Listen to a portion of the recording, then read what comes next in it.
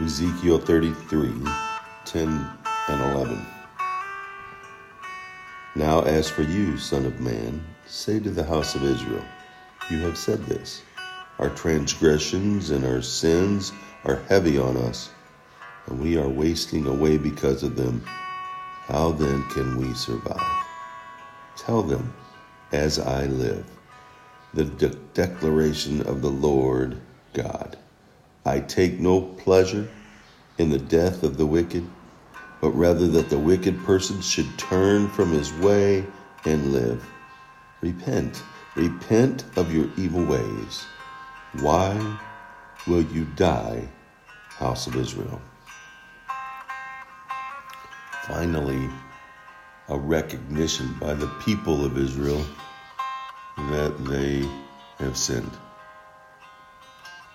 Up to this point, they had blamed their predicament and the destruction and the judgment of God on their ancestors, on their fathers, on generations before them. They had finally taken responsibility. And God is lamenting. God is sorrowful, is desiring a relationship and doesn't take delight into the destruction of the wicked. Instead, he would love for them to see them turn away from the path that they're taking of wickedness and turn back to him. And now that the judgment had become so dramatic, the people felt that total destruction awaited them.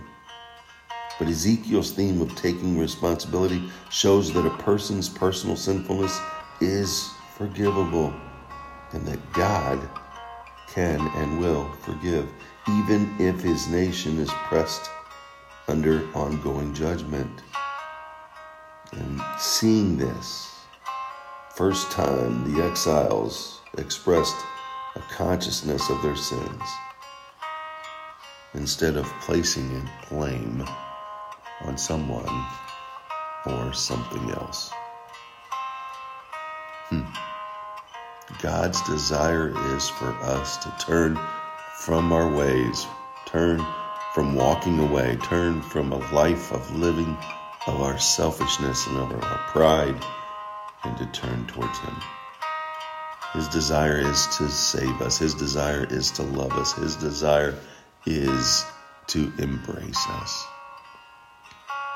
Let's walk in that freedom, trusting in him, not blaming anyone else.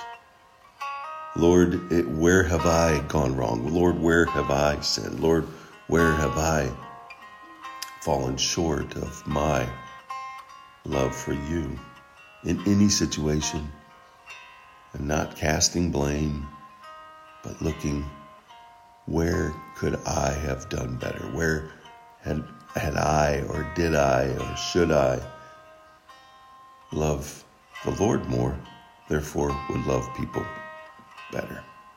Go out, make it a wonderful, God-filled day by placing your full faith and trust in him and turning to him in all things. He did it. Let's do it.